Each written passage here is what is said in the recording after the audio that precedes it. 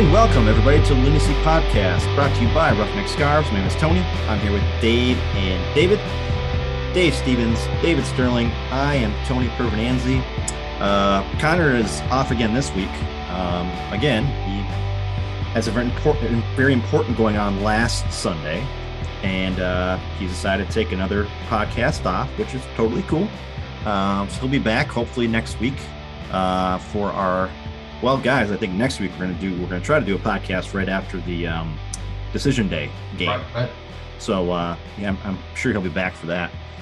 But yeah, so David is back again this week. Like I said, he'll be around more often than not, I'm guessing, depending on what's going on in Florida, unless there's a hurricane or something, right? I mean, well, hurricanes. Yeah, you could probably. I'll go outside and do it. Yeah. That'd be great. That'd be awesome. Just get an umbrella and.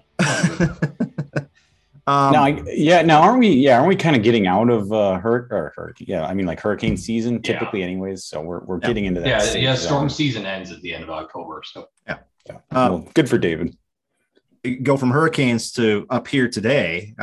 We had flurries at my house today. Seriously? Yeah, I saw one. I saw one on the way home from work. Yep. I saw a couple. Yep. I think for the first couple that I've seen, anyways. So I was stunned. Yeah, but then again, next weekend it's supposed to be in the mid 50s. So who knows? I mean, I was concerned about sweating on the way to pick up Liesl from school. So sweating. This morning though, it was only 61 this morning. It's chilly out there, let me tell you. Of course, guys, it was Halloween yesterday, and those of us with kids, myself and David, of course, our kids are at different stages of their lives. David has to actually take his kids around. I don't have to do that anymore. I can just let them go and do my bonfire and drink with my neighbors, which is great. David, you were texting us yesterday saying that most of the parents were just walking around drinking, which, I mean, that's fine. I don't have a problem with that. I thought it was pretty cool.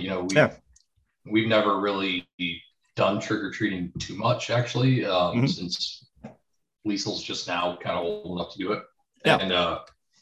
And it was interesting being in this big community, and people would just literally wander around with their kids. Like everybody would have the candy out at the end of the driveway, so you didn't have to go up to the door. And oh, nice! You literally just wander down the street, and parents had mugs of something, right? Or they had literally cans of beer or bottles of beer. Or, nice. I saw some people with slushies, which I'm guaranteeing had to be alcohol. Oh, I'm sure. It was, and then we had a few houses that were actually giving away adult beverages to the adults, hopefully. It was pretty cool. We do that with the beer. We've got the cooler next door and the fire, and we always let the parents want one, they can have one. Most parents say no. Some parents say okay, which is fine. I'm sure Dave, did you do some trick-or-treating last night, Dave? I was thinking about it, but I think due to the fact that the Vikings game was going to be on later, I kind of been out and about running a few errands prior to that. I just ended up settling in for the evening, and I was prepared, fully prepared, lights on, bought some candy, put up a couple decorations. Sure. Fully prepared to hand out candy to the trick-or-treaters that may or may not stop by. And I was left with a goose egg. No trick-or-treaters. Wow. Which for where I live is not unprecedented. It's happened a couple times over the years that I've lived here, but usually, and it's such a wild card. I've received anywhere from 0, like I did last night, to 35 trick-or-treaters. So I don't have to go out and buy the store. But, I always like to be somewhat prepared with candy, and so now unfortunately I'll have to eat it all. There you go. Well, that's fine. Unless your kids need some more candy that they no. We get about 100 to 150 kids through our neighborhood. But of course, the newer neighborhoods in my area now are getting all the kids because newer houses, they're closer together, so you get more houses. Our houses are a little farther apart, so there's that. These kids are smart, they want to go down the street that has the most houses on it, get the most bang for their buck. Before we get into our beers, guys, I wanted to tell you guys a quick funny story because all three of us were involved in this.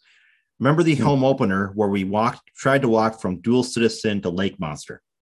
Of course, clearly. Yeah. And we couldn't get through that whole, because Google Map told us we could get through, and we couldn't do it, right?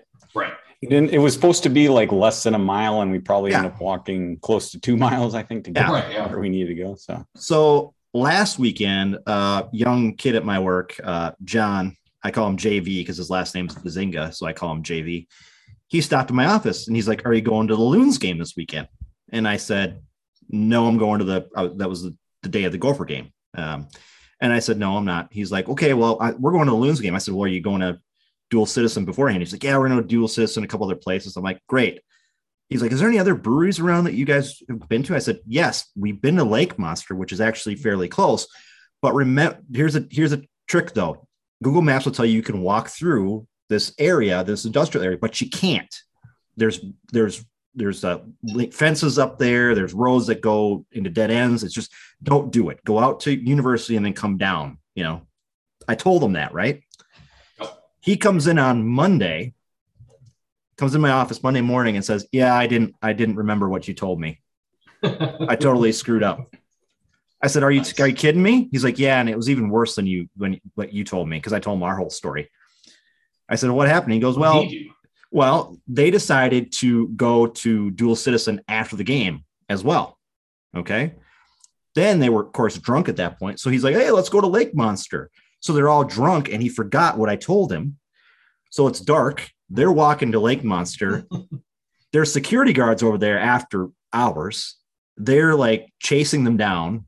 My guy from work falls on his shoulder, rips his pants, climbing over a fence. He's like, it was not a good time. Well, of course, this kid's like in his, mid-20s. So yeah, but yeah, I told him, don't even try it. And he did. So yeah, and perhaps not run. Maybe that doesn't make you look any less guilty. Put it that way. Yeah. Right. I told him, I'm like, "Why did you run from the security guards?" Because they're just telling you couldn't go a certain way. It's like they didn't give a shit, really. But he's like, "Oh, they were coming after us." I said, "Oh, okay, whatever." So yeah, lesson learned by that kid, I'll tell you. So we have beers today, guys. It is Monday. It is November 1st. Beers, let me see. How about, well, I know Sterling's going to have one from Florida. How about you, Dave? What are you drinking tonight? I'm pretty excited because I've been talking about it over the last few podcasts, and I wasn't complaining, but I just had made the note that I haven't, had a beer from a new brewery in quite some time, just because that list is, there's plenty of breweries out there, but I've just been going back to my old faves since I got back from China. But I will say I got a beer from a new brewery, at least for me. We drink so many beers on this podcast. I can't be 100% sure if you guys or maybe Connor didn't have one already, but I got a beer from the Big Axe Brewing Company up in Nisswa, Minnesota. Oh, so, yeah, Big Axe.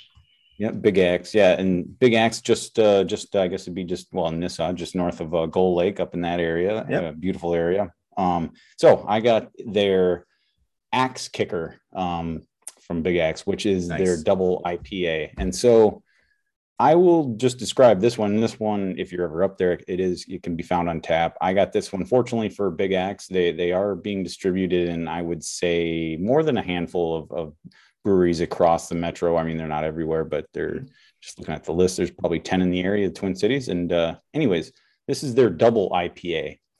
And I'm someone who I don't drink too many double IPAs too often, but I would just describe this as a beer for people who like drinking beer, because this is not a crusher. This is not a light beer. In fact, clocks in at 9% ABV and 100 IBU. So this is definitely qualifies as a double IPA. I'd say it's very, very hoppy. It's just, not overwhelmingly so. That's why I said it's a beer for people who like to drink beer.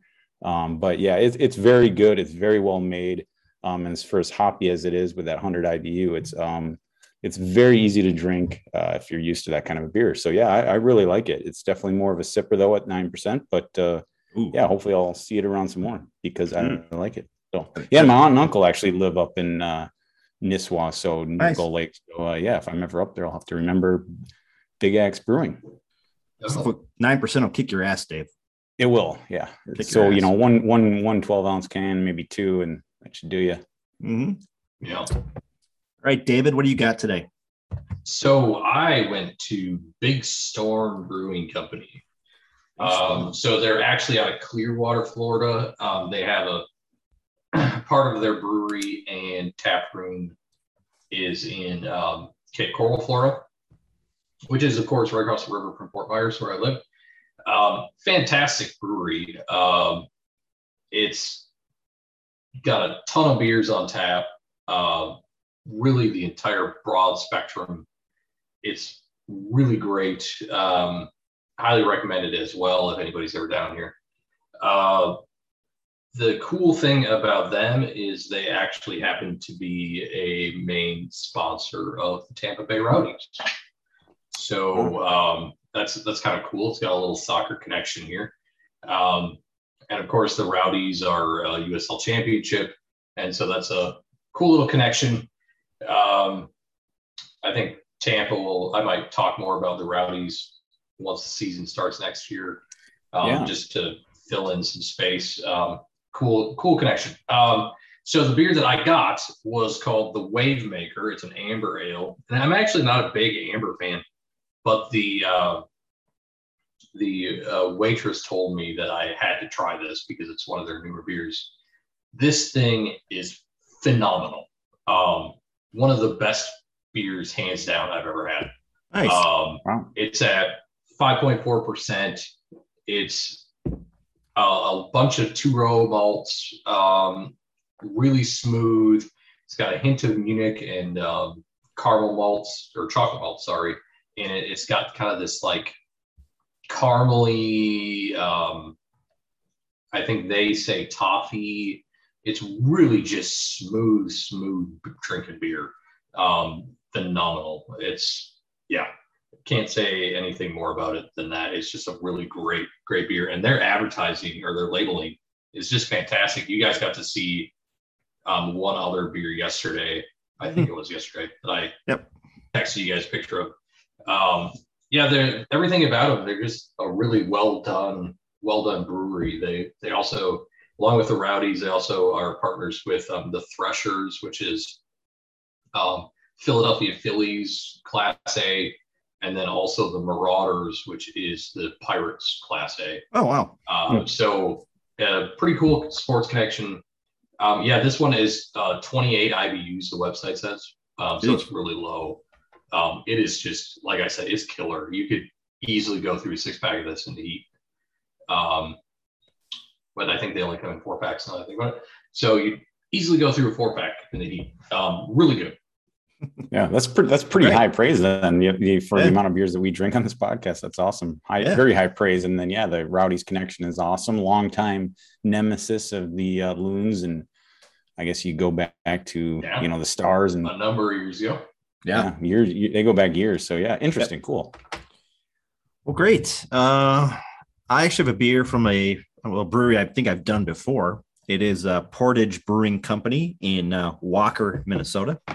All the way up there, but is a new beer from them that I haven't had before, and it is their Coffee Cake Blonde Ale.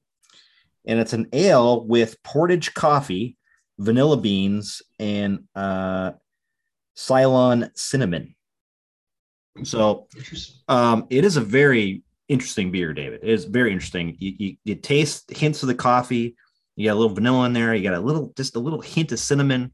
It's very smooth, goes down well. I think it's like 5.5%. So Dave, you might actually like this because there's the coffee taste to it. I was just gonna say that's right up my alley. It sounds awesome. I can't wait to try it. I'll have to keep my eye out for that one for sure. And it's not like some of these coffee ones and they're a little heavier, a little darker. This being a blonde ale, I mean, you could go through like 3 or 4 of these, no problem. No issues with that. So, again, from Portage Brewing Company up in Walker. I've had their stuff before, and it's good stuff. You can find it. I know I find it around here all the time. So, Oh, you're putting me on this. Well, you're not putting me on the spot, but I'm putting myself on the spot. I'm trying to think. Speaking of blonde ale that has those coffee notes. I think I've had, one a little more local to here. I want to say it's Insight that does that, but Off the top of my head, I cannot think of there is a blonde ale with the coffee notes that I do like, but so I can tell you as far as blonde ales, coffee is not a bad combination. You wouldn't think it, but not at all. Not at all. It works. Yeah, actually, I should also point out, I texted you guys this picture when I was at the brewery. Mm-hmm. The bar right next to the brewery, painted on the wall, emblazoned was Miami, whatever the hell that whole Miami thing. Their team's called. Yep. The Flamingos. Yeah. The Flamingos. No, I mean, it's like, what is their name? Seriously, how do I not know this? Inter Miami FC. Yeah, Inter Miami FC. There we go. Yeah. So that was pretty cool. That's the first bit of non-Tampa Bay soccer I've seen in the area. Well, yeah, that's cool. I mean, I don't know if that's cool, but we were asking you that kind of what's the soccer feeling like down there? What's the atmosphere down like as far as soccer is concerned? I think, you know what, it is I don't know if their nickname is truly the Flamingos or goes like Ford Madison FC, but speaking of them, but they, in their logo, correct me if I'm wrong, they have like a couple pink flamingos. Well, I think they're actually, are they flamingos or they're pelicans? Oh, I don't even know. I'm not. I mean, seriously, these seagoing birds. I'm not an expert. I don't have no idea. And it, honestly, being on a soccer podcast, we should probably know this about the other MLS teams. But I mean, that was the first. I mean, that was like the legitimate first bit of soccer presence I've seen, because obviously it was the entire height of the wall, which had to be 15 feet, and it was pretty big. So they obviously took time, and I mean, it was legit. So somebody stenciled it or something. I mean, it was, nice. Well, guys, we have to get away from all the good talk, and now we have to do some bad talk, because the Loons had 2 games this week. One crappy game and one not crappy game. So we got to talk about the crappy game first, and that was on Wednesday against Vancouver. That was last week, so there's only been one game this week so far. Come on, well, the schedule's not that condensed. Yeah, I'm sorry. I'm joking. Sorry, it's Monday. It was, I don't know. I mean, I remember the only downer going into that game was that, the Loons were kind of riding. They had a 3-game unbeaten streak, I believe, coming off the draw to LAFC. They were riding pretty high, but I mean, as packed as the West is, as far as standings are concerned, it was a huge game. So the downer is the game didn't start till 9 p.m. On Wednesday evening. It's not especially late for me, but for some of us, especially those of us on the East Coast, that does get pretty late, pretty fast. But exciting game, because it meant all. We've been saying this over and over, but it means so much. Every game has a feeling of a must-win, whether it is technically a must-win or not, whether it's an elimination game or not for either side. Every game has that just massive, massive, massive feeling, and everybody knows it. The players, coaches, you can tell. Just a reminder: this was the game that I almost forgot, because it feels like it's been forever, even though it has been only just not even a week ago. This was the game that Gasper had to miss because of accumulation, I believe. Yep. That's correct. So in his place, they put Hassani Dotson, which kind of surprised me. Yeah, that was terrifying selection. We've seen him earlier this season on the left as a winger, and he just disappeared. I mean, he didn't even impact the match. And so I think I texted you guys right away that I was like, if he plays like he did on the left wing, this is going to be an ugly game. Yeah. Because the reality is, it's no offense to Hassani, it's just a really weird position to put him in. He's not even designed to be on the left. Right. So the fact that he's already out of position as a defender, and then you put him on his weak side, it was just So we don't have Gasper back there. We got Hassani Dotson. That means Ozzy's in the middle again, which has been okay. According to Heath, Ozzy's been like lights out the past 6 weeks. I feel like I've been saying that too. And I mean, I know we've been going back and forth on our text messages. I think whether the reason, I was thrilled to see, he got the goal against LAFC, because we said that, a pod or two ago, that it was nice to see him get a goal, because he has played well. He's been extremely solid. Maybe we'll get to it in a little more detail when we talk about the SKC match, but I mean, he has been solid for a month and a half, and that's why we go back and forth. And I'm saying, well, I was only surprised that Dotson was out left, because I figured, we've seen Dotson play the right, filling in for Metnier. He's played the right back position. David, you mentioned he played the winger position. I was a little surprised only because that we've seen DJ Taylor have some success playing in the left back position. I thought we'd maybe see him there. That being said, though, clearly, and this is what we go back and forth about, you can tell what Heath is thinking. He wants his best players on the field. And I do agree with Heath, and Ozzy's played lights out, I think, for the last, month and a half. And yes. So he deserves to be in the starting 11. He really does. And then, Dotson's Dotson. He's been, say what you will, he's had some ups and downs this year. Dotson has, I feel, but he's been a mainstay in the lineup. There's no doubt about that. So I was a little bit surprised only because of the position, but I guess I shouldn't be, because that's what Heath wants to do. He wants his best players out on the pitch in big games. So I think that's what he was thinking.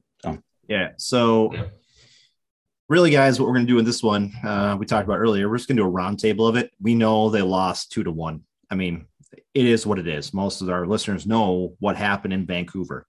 I will say this. It sucked to wake up the next day after I fell asleep at halftime. And at halftime, we were only down by a goal. And I was like, oh, we're down by a goal. And I fell asleep. And then I woke up the next day, and it's like, I looked at the score and it was 2-1. I was like, oh, so depressing to wake up and have such bad news in the morning. I did notice, guys, that Jan Grigus made an appearance at the end of this game, which is surprising to me. And we'll get into that when we talk about the SKC match, because Taylor Twellman mentioned Jan Grigus numerous times during the SKC match, which was interesting. But from what I see, guys, I don't think the team had it last Wednesday. I don't think they had the I don't know, the swagger was off or what, but this was a big game, and you need to step up in big games, right? I mean, you're playing for your playoff life here against Vancouver, who's ahead. They were ahead of us in the standings. Were they not coming in Wednesday? Or they were behind us. Behind us. Okay, they're behind us. Right behind us. Again, all these games leading up to talking about Vancouver, SKC yesterday, into the Galaxy on this coming up Sunday. These are all three very important games that you need to get at least a point out of. And you really need to get 3 points out of each of them to keep yourself in the playoff race, because things are changing like nightly. Yeah. Like everybody's just crumble. I mean, everybody's conjoined at the bottom of the standings here. It's crazy. So I was pissed off when I saw the score the next day. I know you guys watched more of the game than I did.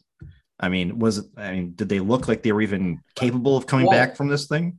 What's funny is this game, it's one of those games that you look at and you can't look at the stat line, because everything about the stat line suggested that Minnesota United dominated this match. Yeah. I mean, we had some of the best passing in terms of accuracy we've had in probably the entire season. I think I remember making that comment fairly early in the game, and just being when it was still 0-0. I think I remember making that comment, how like the passing's been outstanding, that I was feeling okay about this game. Yeah. So good point. Yeah. I'm just looking at the stat line now. We had way more possession. We had over double the shots on goal. Mm-hmm. I think we had double the shots, period. I mean, everything about that match, the stat line says the score was wrong. And those are the worst games when you have a situation, and that's the beauty of soccer, really. You have a situation where one team just completely plays the better hand, and in the end, they end up losing. And what do you think about this, David? Because I think, Tony, you had fallen asleep. Of course, I mean, again, we're not going to go into details, but I think you and I, David, were going back and forth a little bit after Tony had fallen asleep, and we all of a sudden realized, oh, this is just like Tony was talking about, for some prior matches, LAFC and prior matches included, that, and we were talking about expected goals and this and that, but we were saying that, you know what, this almost feels like a real game where Minnesota was nothing but unlucky. Yeah, it was 100% luck. I think it was. I really do. I really think, and I think it was spot on. I think that's why Tony, once you would fall asleep, you probably would have got a kick out of that, because I do feel like this was an unlucky game. And just real quick, a couple impressions I had about this game were that who wants this game? This, like everybody's saying, it's a huge game. It's a huge game. Who wants it? It just seemed the game was fairly wide open, even though the possession might tell you otherwise if you look at the box score. But early on, there was both teams, it was a bit wide open, but there was very little. There's plenty of shots from both teams, but there was very little on target. There was no quality in the game, even though it was a wide open game, like I'm saying. But it just didn't seem like either team really had I don't know, I shouldn't say talent, because obviously Vancouver's been on a heck of a run lately. They're a talented team.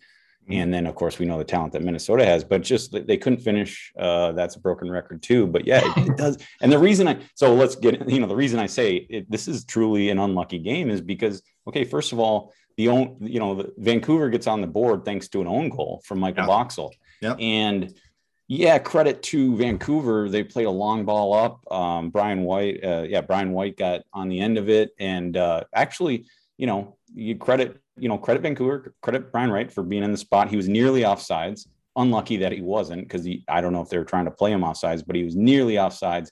Gets kind of a shot off. I can't really describe it in detail, but basically, Tyler Miller comes out of his line. Into Miller.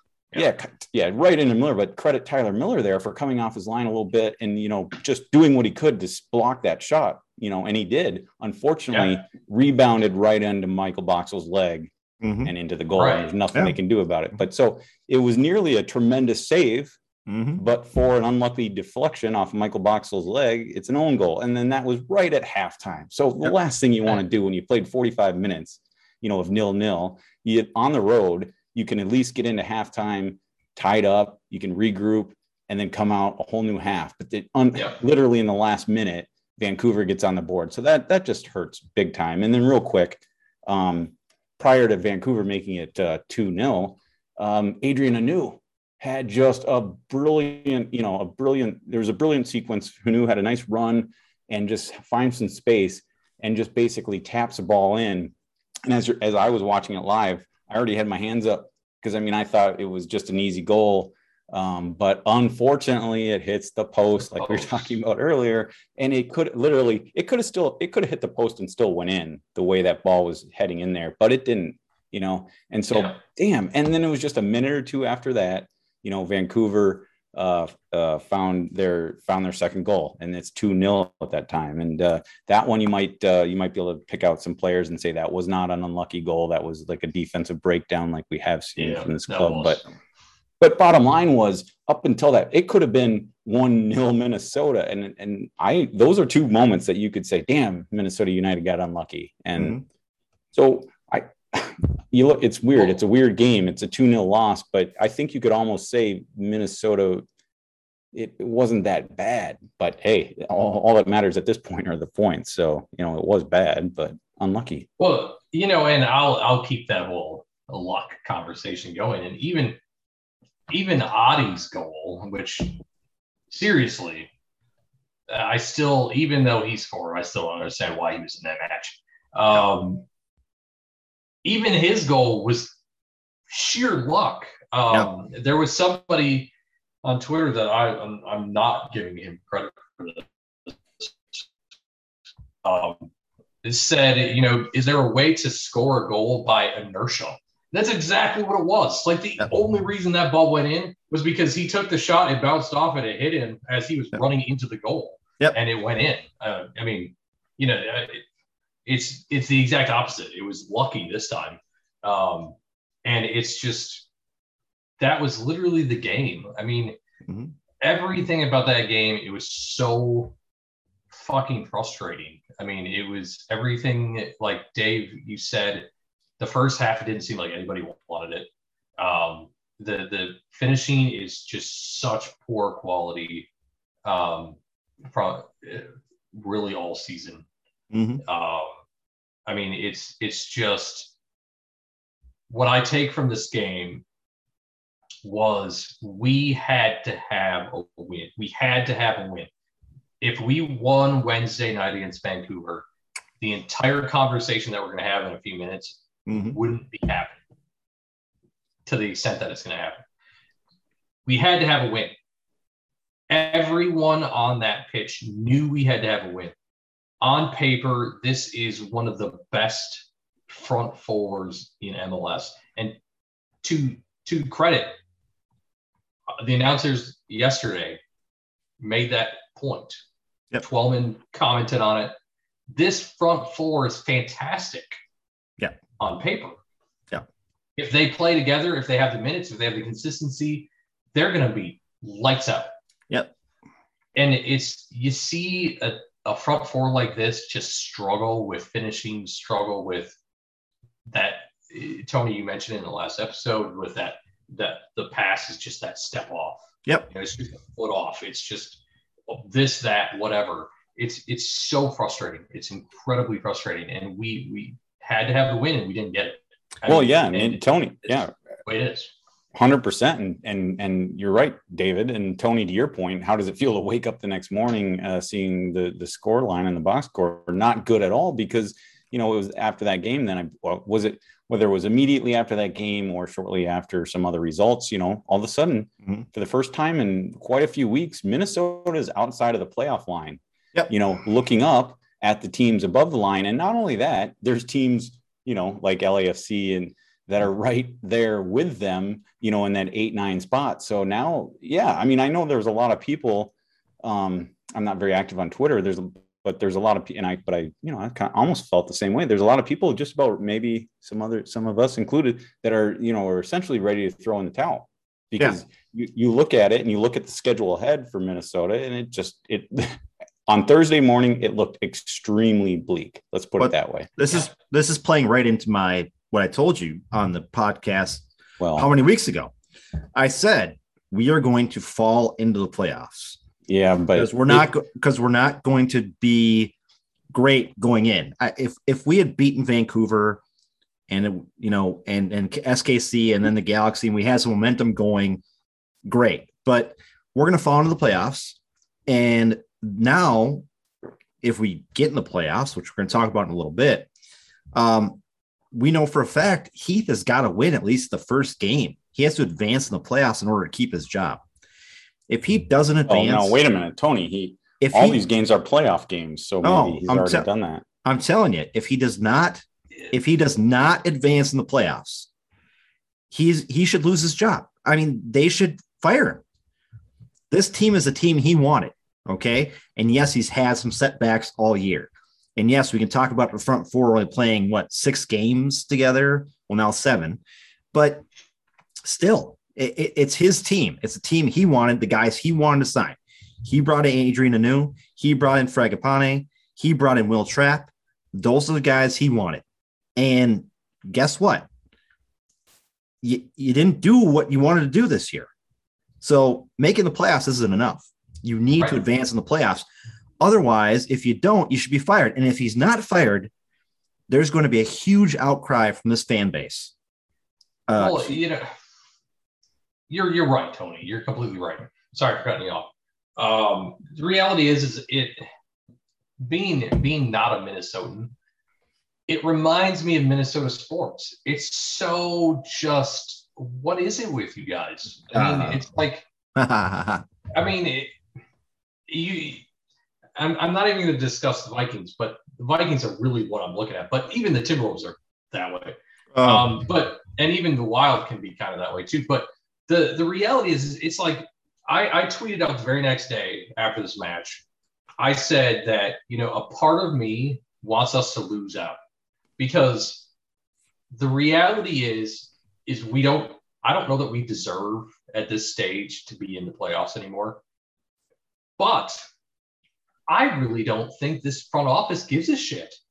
I think the only, to me, that tweet was trying to say, the only way we're going to get change is if we lose out, we crash out of the playoffs. Yep. But reality is, I don't think the FL cares. No, I really don't. And it's the same way with every other Minnesota sports franchise. They just are okay with that mediocrity. That you nailed it. We're really close, but. Well, you nailed it, because that's you'll hear it doesn't matter pick a sport in Minnesota. Well, it's an old cliche, but we're the land of mediocrity, and making the playoffs is good enough. Now, hold on a second. Now, let me tell you this. I can say for a fact that the front office of the Minnesota Twins actually started to give a shit about 3 years ago when they hired Falvey and Levine. Okay. And they hired Rocco Baldelli. They actually made some steps to be better. This year sucked, yes, because they had injuries and all that other shit going on, but they've actually done it. The Timberwolves, on the other hand, since Glenn Taylor took over this flipping team, with the exception of the Kevin Garnett years and getting Sam Cassell and Latrell Sprewell, that front office has done absolutely shit to get a good team on the court. I'm telling you, draft picks. I mean, Anthony Edwards, great draft pick. But everybody else, holy shit, what the fuck are you guys doing? I could go on a rant here. All right, well, Tony, let's steer it back. Let's steer it back. But no, hold on a second. But Tony, to your point though, when the Wolves beat the Bucks last week, it was like this. It was like the NBA Finals. Yeah. On Twitter, I was like, oh my god! All of a sudden, there are Timberwolves fans coming out of the woodwork. Hey, like, oh my god, we beat the Bucks! We beat the Bucks! Hey, you want to know what mediocrity is, Sterling? The Timberwolves, for the longest time, used to throw confetti from the rafters if they beat a top team in the NBA during the regular season. That was still happening. That was still happening in the 90s, okay? In the 90s. Right. And they finally shut it down, okay? I'm telling you. So you got that. The Vikings, that's a totally different thing. And the Wild, I don't even know about the Wild. But I'm telling you, you are correct. We have a problem in this town of being too nice with our front office, our managers, whatever. I mean, I could tell you about Kevin McHale and keeping him around forever in the front office. It's like, yeah, he's a Minnesota guy. He's from Hibbing. Oh, good to go. Side note, my dad played him in basketball when he was in Hibbing. I know, crazy, right? My dad's like 5'8". Yeah. Yeah. So, yeah, but anyways, we have that problem in Minnesota. We're always, oh, it's okay. We're too nice. It's okay. We don't want to fire anybody. Yeah, we'll steer it back. But here pretty soon. But I think you're right, Tony. That sums it up. The whole Minnesota nice and the mediocrity, David, that you pointed out. Those are two good points. But it does have that feeling, sports and this profession is based on results. You need results. And I just think if you keep accepting the same thing year after year after year, nothing's going to change. And I think that has a tendency to happen. But now with, if we're talking about the Loons here, let's not forget they were in the Western Conference final just last year. Do we, is it too soon? Are we on a trend? Is this a trend downward, or is this just a little bump in the road, assuming that they didn't make the playoffs? I think about last year though. Last year's such an anomaly with COVID. A blip. It's a blip. It's just so hard to say whether or not we should have been in the top 4 last year, whether what happened last year was even an accurate depiction of reality. I just think I think last year was an anomaly. I think it really was. And I think we got lucky because of COVID. I think, shortened season, it just seemed like, we didn't have as many, you had the weird scheduling where some teams just didn't have as tough schedules as they could have. It's just, even this year, though, that's the same case. Look, we played Austin, 3 times? We played Dallas 3 times. We played Houston 3 times. But maybe, it's like, I don't know. Yeah, maybe last year was the case of, Reynoso coming in, mid-season, putting the team on his back, taking the league by storm, nobody in the league really knew what Minnesota had in Reynoso. I mean, they probably did. That's true too. I mean, now they were reacting late. Yeah, now they know how to foul them. Let's leave it at that. But they know how to piss. They know how to piss them off. That's the problem. Right. Yeah. So good, interesting, great point, Sterling. Yep. Excellent. Yeah, and I think last year too, we had like this like us against the world type of thing going on. I think there was this with this team. They were resilient, right?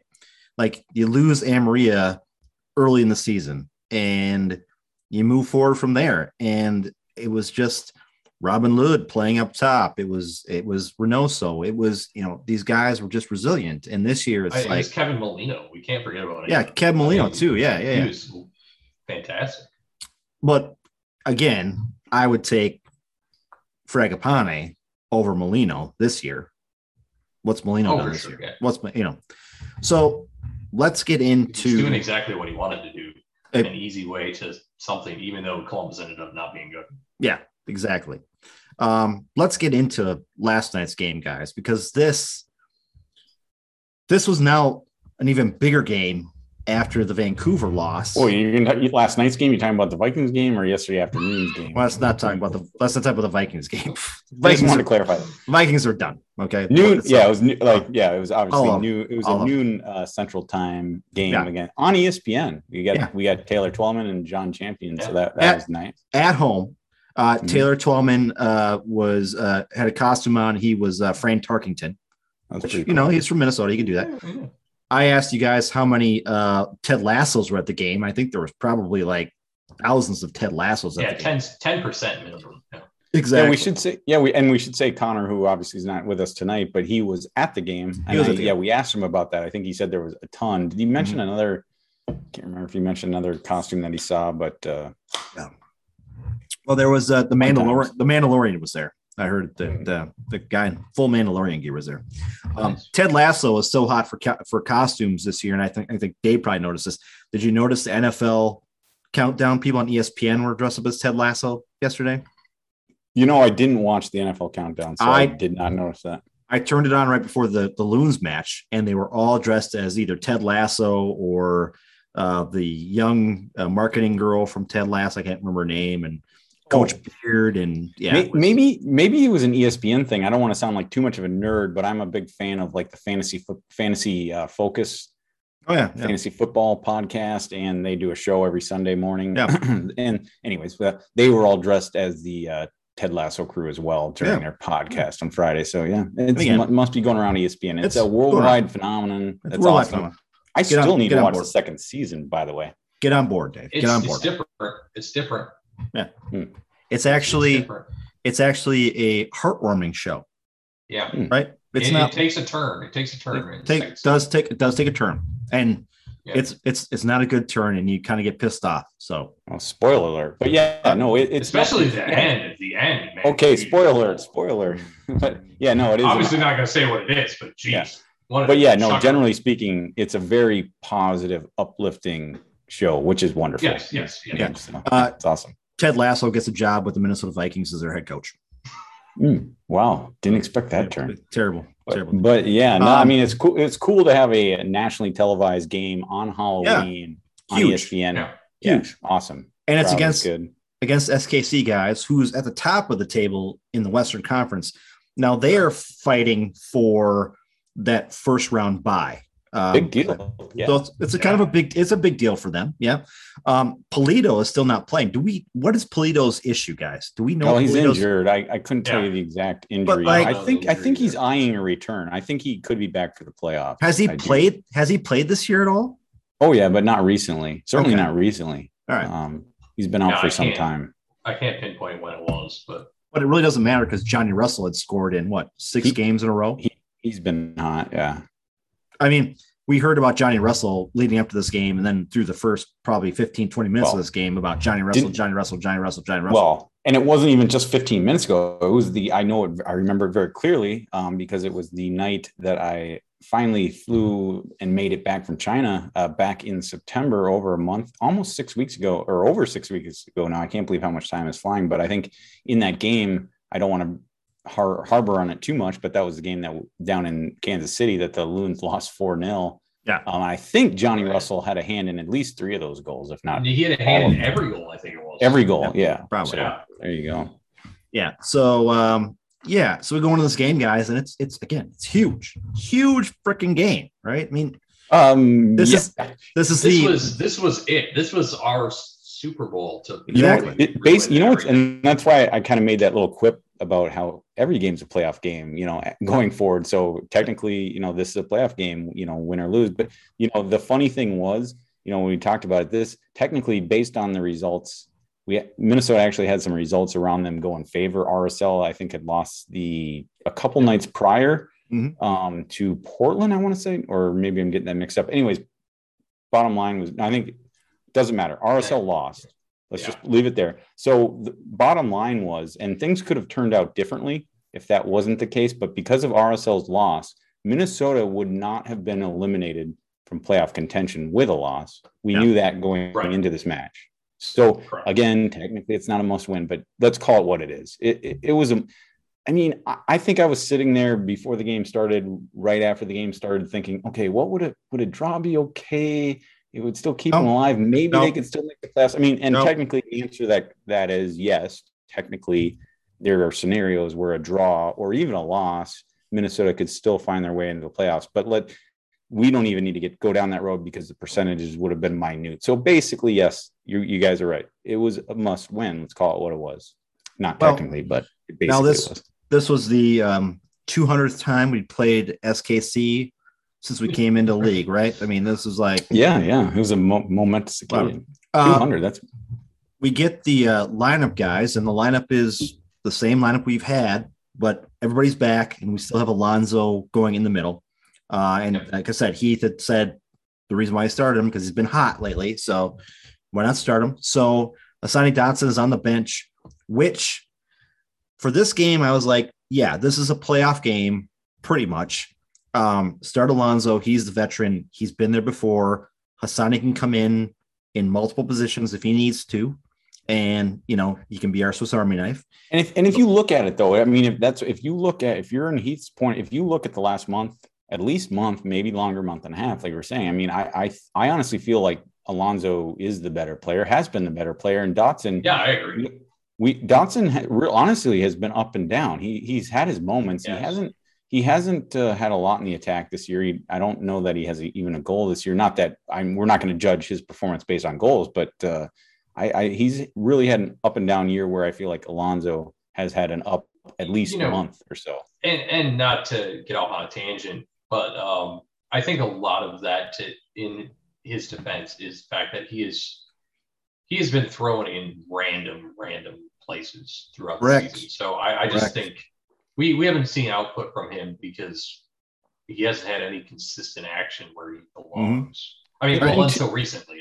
Yeah, and to your point, Tony, I'm not totally disparaging. To your point, Tony, that Trapp-Dotson combination has worked very well in a number of games. So, I totally get, when you first look at the lineup and you don't see Dotson Trapp, you're like, what?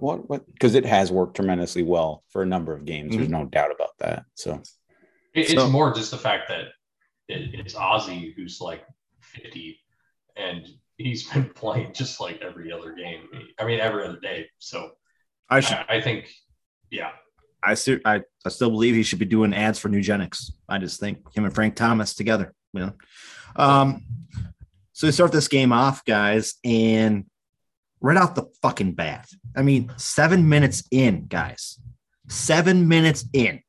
At home against SKC, and they score a flipping goal. SKC with the short. It was a short corner. Short corner.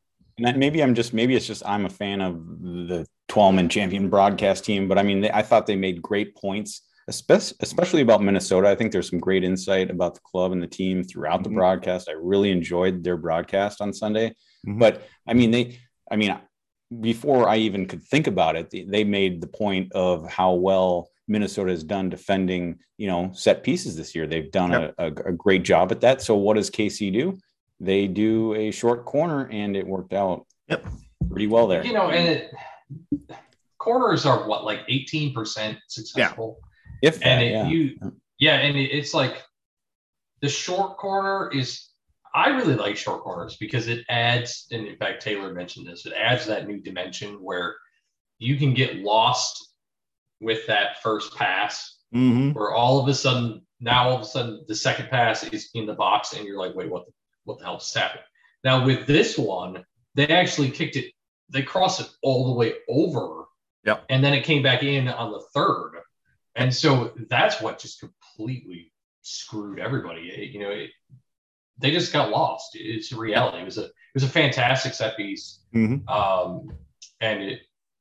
I think a set piece like that, it doesn't matter how good you are at defending them. It's you start having that many passes coming over the box, into the box, you start losing people, you start losing track of your guy.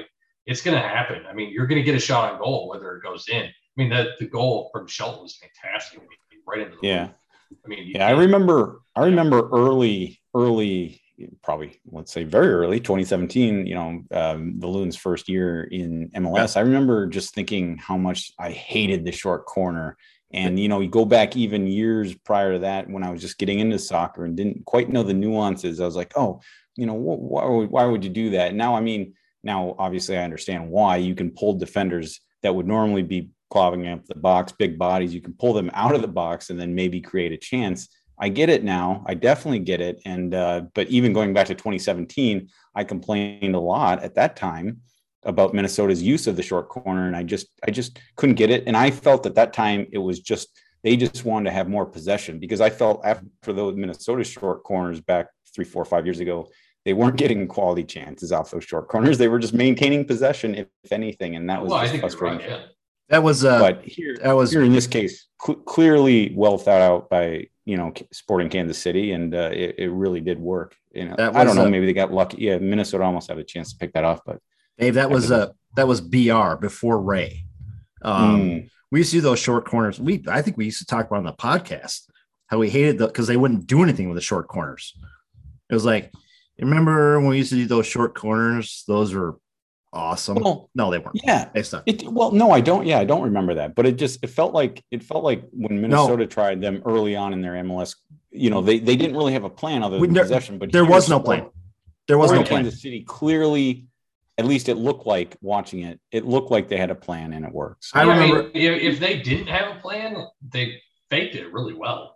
Yeah. I think that they planned that. SKC had a plan. I'm talking like before Reynoso came here, when we did short corners, we had no plan at all.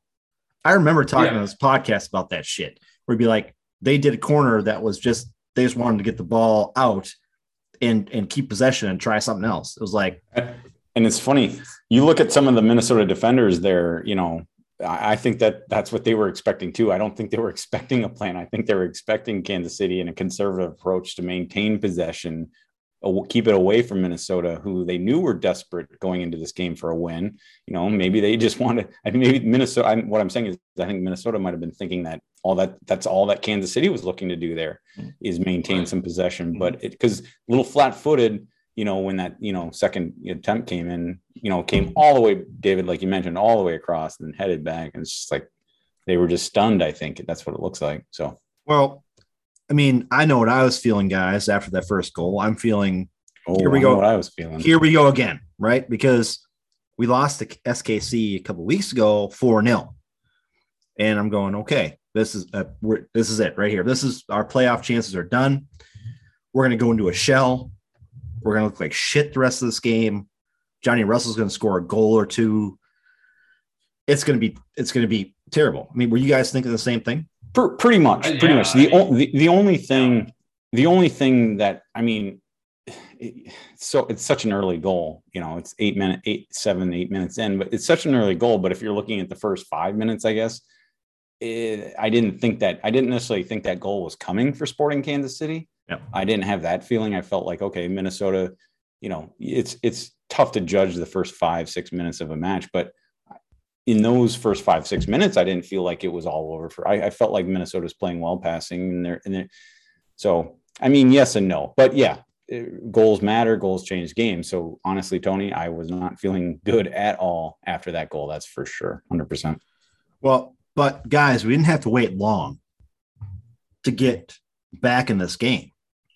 And let me tell you, this play, guys, the Fragapane goal in the 19th, 20th minute there was, I think that was, again, this is what I'm talking about with luck, guys. This is a lucky goal. I mean, was it not? Maybe. Yeah, I'll let David dive into this one as well. But I think the couple things were cool. Correct me if I'm wrong. Like pretty much, we were talking about the front four and Taylor. David, you mentioned Taylor was talking about the front four of this team. I feel like every one of them, Franco, Ray, Lod, and obviously Franco, and Lod and Reynoso, and I feel like they all got a touch on this play. They did. It just led to a goal. All four of them. That's what I remember. But that's what I remember. It was luck, because if you guys look back at this play, right, Ray crosses it into the box to Anu, right? And Anu, I don't even know if does he try to get a shot off, or does it come off his leg? Anu is clearly flicking it on. Okay.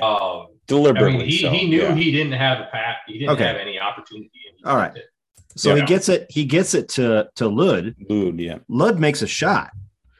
Which completely got blocked. Yeah. And then it goes right into Fragapane's legs, and he just puts it in. Well, it's how you choose to look at it, I guess. I guess, Tony, you could say that, was it lucky? Yes, because I personally think that Melia could have done better. Well, yeah, he could. However, that being said, I mean, Fragapane, the force that he put was impressive. And obviously that's why, even though it hit Melia's hands, right, it just blew right through him. I mean, it's like it almost, if you were watching the goal maybe from the side, which I wasn't while I was watching the TV broadcast, but if you're looking at that from the sideways angle down the goal line there, you might not have known that Melia got his hands on it, because it just blew right in. So the credit Fragapane for putting that shot with pace on, and it was Tim Melia who was outstretched. So I guess the only luck was that Melia got his hands on it and didn't stop it. That's the only luck, but that was a fantastic strike. It was. Yeah, I'm still not fully convinced that Lod was shooting. I mean, the more and more that I've watched it looks like maybe he was trying to take the similar shot to what Franco did, and it got deflected. But at the same time, it kind of looks like maybe he saw Franco there and he was trying to pass it. But I mean, if it was a shot, then it was super lucky, because the fact that he took a shot and it was deflected right to his teammate, is huge. Now, if he meant to do that and that deflection just helped it along, then I guess that is what it is. But I don't want to. I mean, I'm so biased right now, but seriously, Adrien Anu, his flick on was perfect. I mean, I get it. The shot was phenomenal. I'm not taking anything away from Franco, but Anu has been constantly doing things that show he's going to be fantastic. People ignore it over and over and over and over and over. And that's just another example of him doing what he needs to be doing. Well, Guy didn't play for 7 months, right? So he didn't play soccer for 7 months, okay? He's stuck on the bench in, where did he come from? France. Yeah. What team? Yeah, whatever team is in France. Rennes, yeah. He's stuck on the bench there. We pick him up, and we paid a lot to get him, right? But we talked about this on the podcast before. It takes a while for a guy like him to get integrated into a system like this. Robin Lod went through the same things. He's going through the same things. And also, he hasn't played with those other three guys pretty much all year. Yeah. And you're absolutely right. You're absolutely right. And the thing that I was worried about, and that you go back to look at, I've said it a couple times, but I can't help it. When you earlier, a month ago or so, when you have your two DPs, in Jan Gregus and Anu sitting on the bench for most of the game, it's a bit frustrating, especially now knowing, what they paid to get Anu over here. It is frustrating, but yeah, you're 100% correct. The only thing I was worried about, Tony, is that somehow, like Gregus, that Anu had somehow found his way into the Heath doghouse. I don't think so. And I don't know that that's the case. The points that you made, he didn't play a lot. I don't think it was either. No. Yeah. I decided to try to figure it out. And since Anu has come in, he has gone through 4 formations. And if I counted correctly, 11 different front attacking 5. Yeah. I believe it.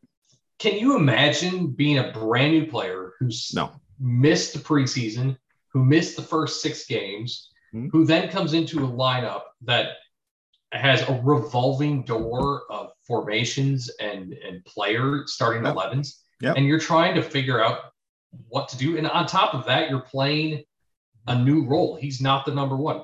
Taylor brought this up yesterday. He's not the target striker. He's typically a supporting striker in a two striker formation. And so now you're expecting him to do something he doesn't do with a bunch of players he's never played with, with a bunch of players that are going to just constantly revolve around him, going in and out, no matter what. Every single match is somebody different, something different formation, everything. I mean, what do you expect is going to happen? Well, I mean, now the last 5 matches, now counting yesterday, he's finally getting consistency in what's happening. And he's looked, I mean, honestly, aside from his finishing, which could be the yips, aside from his finishing, he's done everything he's asked to do. And Taylor brought that up again yesterday. Taylor mentioned how he loved Unu's runs. And I've been saying that, and via text at least, and last episode, that's exactly it. He's been doing everything he needs. He just can't finish. Yep. And thanks, credit to Ted Lasso, we know what the yips are. Well, I'll tell you what. I'm glad you brought up the yips, David, because I hope it's not the yips. Because let me tell you, I literally have had the yips. It was in my beer league softball career, which I have long since been retired, probably fortunately. But I literally got the yips. Where, I mean, I played baseball in high school. I've always been and I played baseball growing up, loved it, played softball after I got out of college. And all of a sudden, literally from one season to the next, I would be out playing catch or be out on, I usually play left field, but on these teams, I'd sub for. I was playing second base, shortstop, third base, wherever they needed me, happy to play. All of a sudden, 1 year next, I all of a sudden found myself throwing the ball into the dirt, even playing catch. I would throw it. If I'm just playing catch, I would throw the ball into the dirt, like 5 feet in front of me. I couldn't do it. The only throw I could make is if I was like trying to throw a ball a long ways. But if I'm just throwing the ball, say 10 yards, 10 feet, it would go into the ground in front of me. I experienced the yips. I have no idea why that happened, but let me tell you, it took me like 1.5 years to get over it. I don't know what happened. It's a scary thing. So I'm going to say, I hope it's not the yips. I hope it's not the yips. I hope it's just, like unluckiness, like we talked about earlier, either unlucky or just the whole feeling of being in the game. For me, I don't know that I am too worried if it is the yips, because the yips end eventually. Yeah. I mean, it's, that's the great thing that I love about Lasso is the fact that we get to see a really kind of humorous take on that whole thing, especially obviously how the yips start. Which it maybe isn't humorous, I guess, depends on how you look at it. But I mean, it's one of those things where they talk, and Dave, you don't know this, spoiler alert. They talk about bringing in a psychologist for the players, right? Yep. It's true. I mean, these players are human beings. They experience mental lapses and difficulties, and they need to have that thing, and especially a situation like a striker, they're like the most sensitive. I mean, I don't mean that negatively either. There's just the most like sensitive player there. Like one little thing and they're gone. I mean, like how they start. I didn't see the second season yet, but I will. But I can tell you, like how mine started was, like I said, beer league. Nobody cares about my beer league softball career, but basically what happened was I was used to playing just co-ed just for fun, beer league softball. And then all of a sudden I was playing for my team's softball league. And there's some really good golfers. There was anyways, really good golfers, really big, really good athletes in my company. And so I think I felt that extra stress of, I gotta play good. Yeah, I know I'm capable of playing good at times, but I think I had that extra, it was mental. You're right. It's all mental. I put too much stress on myself. And all of a sudden the first day of knowing that I'm playing for, a good team, I'm playing catch and I couldn't throw the ball. It was something I've never experienced before. But the difficult part about that was, I'm telling you, it took me a long time to get out of it, and it only gets worse because you start thinking, what the hell? I've been doing this all my life. Why can't I throw the ball? You got unbelievable. You got Knobloch, dude. Knobloch here, Dave, Knobloch from the Twins, right? Who were shitty when they got traded to the Yankees, who were a championship contender. That's when he got the yips, because he was playing for a better team, and that's the whole reason he got the freaking yips. Great. Exactly. It's all of a sudden you get this whole new level of pressure, mental pressure that's there, and you have to fight it somehow, and it happens. And then here's the problem, though. Here's the thing. Like, it literally, it has. I think it basically, Tony, you brought up Knobloch. It has ended careers. The yips have ended careers. Yep. Yes, players get over it, but the worst case scenario is it ends your career literally. So it's not just something you always get over. Steve Sachs, Chuck Knobloch, before we move on, guys, I do want to say this to our listeners. Christian Ramirez is not fucking coming back, just so you guys know. He's lighting it up. Because every time Adrian Anu does not score fucking goals for this team, and Christian Ramirez scores goals in his Scottish league, all of a sudden it's like, Rangers? Is he playing for the Rangers? I don't know who's Aberdeen. Aberdeen. It doesn't matter. These you can love Christian Ramirez as a person, as a player, but he's not coming back. Okay, it's not happening. Okay, I just don't understand why they're bringing it up. Quit it with that bullshit. Yeah. Quit putting his stats up there. Tony, never say never, but never. He's not coming back. I suppose that's a good point, maybe. I don't know if you got that reference. Never say never, but never. I think it was, now I can't even remember who said that, but it was somebody. I think it was Jim. Was it Jim Hart? I want to say, no, it was Mike Tomlin, Steelers Pittsburgh Steelers coach, on if he would ever come back to college football and take the USC job or something like that. And he was asked that in a press conference. He's like, well, never say never, but never. Yeah. There you go. See, again, David, you know what I'm talking about, David. It is ridiculous, the amount of people who put their time and effort into saying, oh, Christian Ramirez, look at his goals. Look what he's doing now. Blah, blah, blah. It's like, who gives a shit? I'm not coming back here. Doesn't matter. I actually waded in this weekend of saying, well, what does that say about the Scottish league? Yeah, I got a couple Scotland people. Don't piss them off. Don't piss them off. I was like, yeah. And I actually told one of them that they made me regret being Scottish. But anyway. Okay. I not, without getting into detail, I've spent plenty of time in Scotland and Northern Ireland, and like that.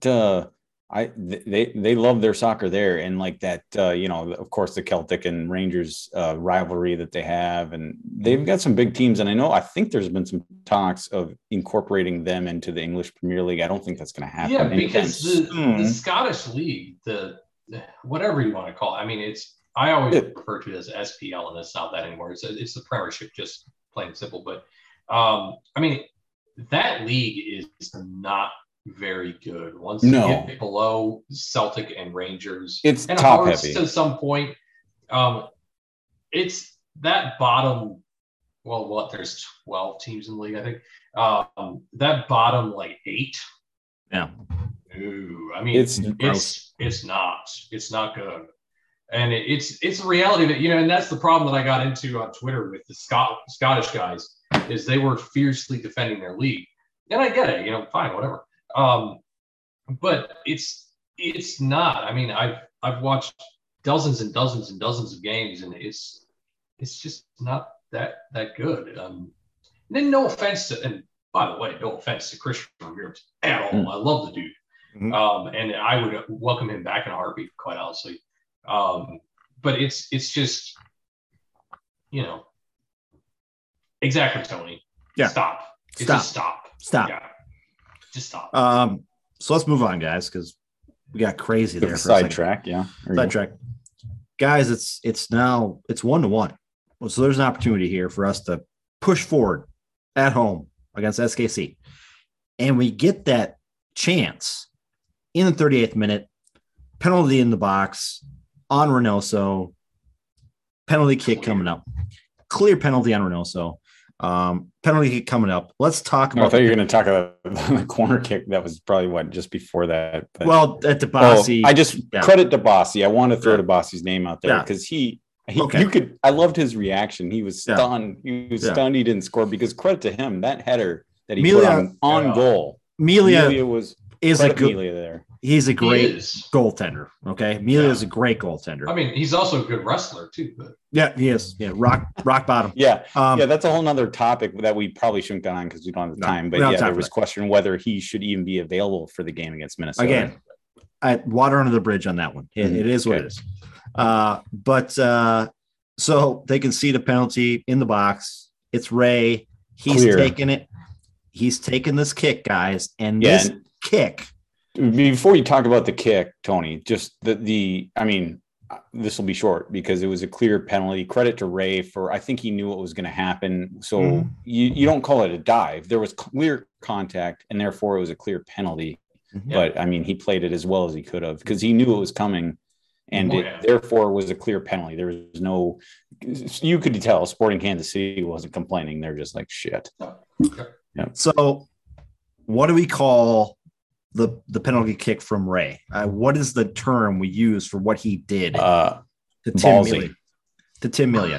Ballsy would be the term. Are you talking like a descriptor or the actual word? The soccer term, I think he's looking at. Panelka.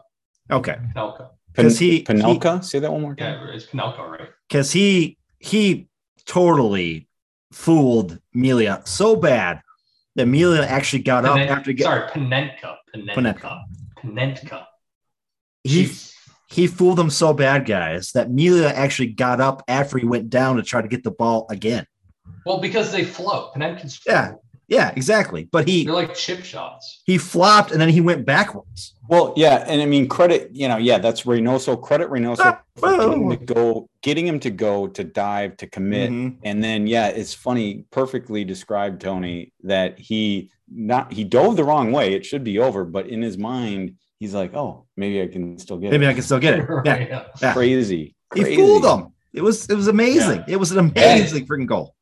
And I don't remember which one of you said it was cheeky, but I think I said cheeky. Okay. I mean, that is the definition of cheeky because that's, as you just said now, it was insanely ballsy because if you blow that, not good, especially if it just goes into his outstretched arms. Like if he doesn't move and he's just sitting there and it just goes into his arms, the pitchforks are out. Even against a player like Ray, it's like, what do you think? Yeah. And, I thought Adrian's Heath's comments at the end of the match, right? Was the end of the match where he said, Taylor asked, or maybe it was John asked him, what he thought. He said, well, that shows his confidence. And it does. I mean, but at the same time, it could show his, overconfidence. Like, I mean, if you hit that, it's fantastic. If you miss that, or like overshoot it by accident, or as Dave, you pointed out, Melia gets it and doesn't move, you look like an idiot, just a complete ass clown. So, I mean, it was impressive. I was a bit shocked that he did that, but I was shocked. I think it was fantastic. I think that's why in our text I pulled out the cheeky, because that is not something I say on a regular basis. That might be the first time I've ever said it, but use it all the time, Dave. Yeah, use it all. I was stunned. There's no way to put it. I think it's safe to say we probably won't see that again this year, or if they're lucky enough to get into the playoffs, we won't see that again. The one thing I will say is I don't know. I was completely taken by surprise, and I don't know why this was. Maybe it is because I was out of the country for 2 months and didn't see all the matches too closely, but I was stunned to hear. And it's like I needed a reminder. That was only the second PK attempt in the run of play that Minnesota has had. That blew my mind. I was like, what?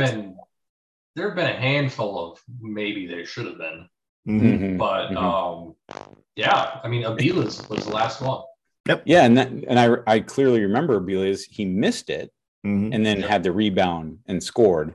But when I heard that, I was like, wow, what? This is only the second PK attempt in That really surprised me, but amazing. Yeah, it was. Well, again, guys, we had a year where was it DQ had like 6 or 7?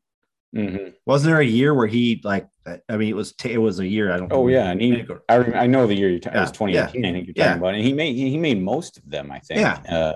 Yeah.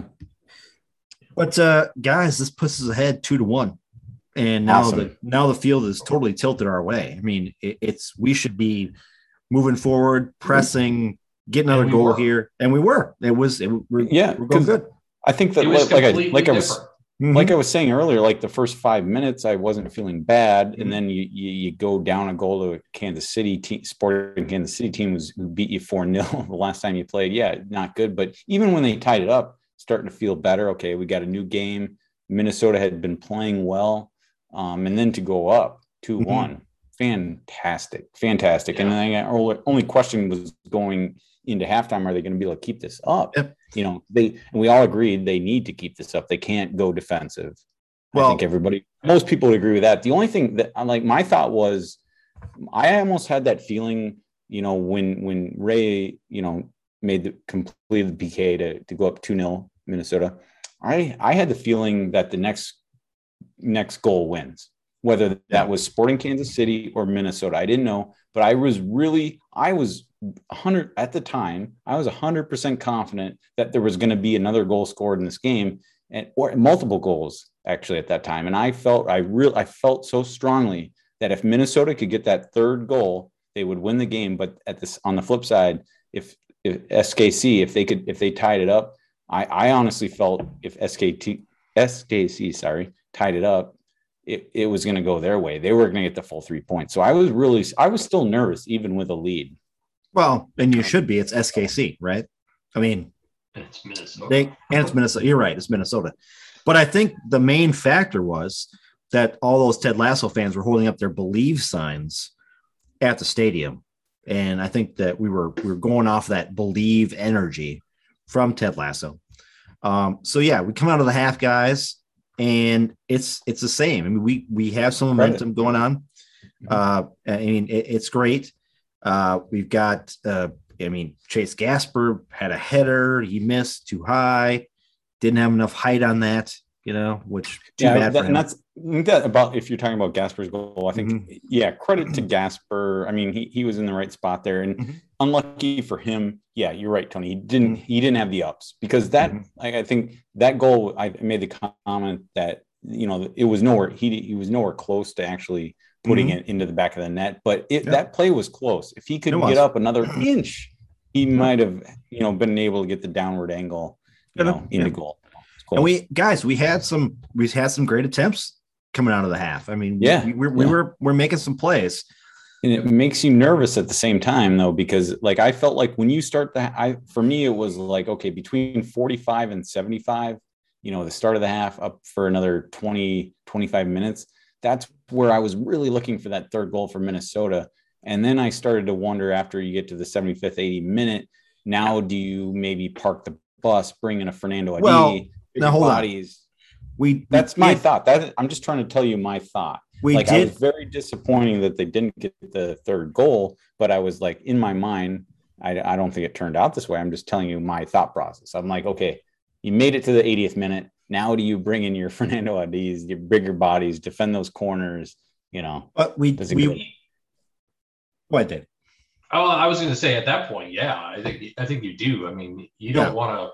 You have to time it right, and with the way we are going defensive, you have to consider.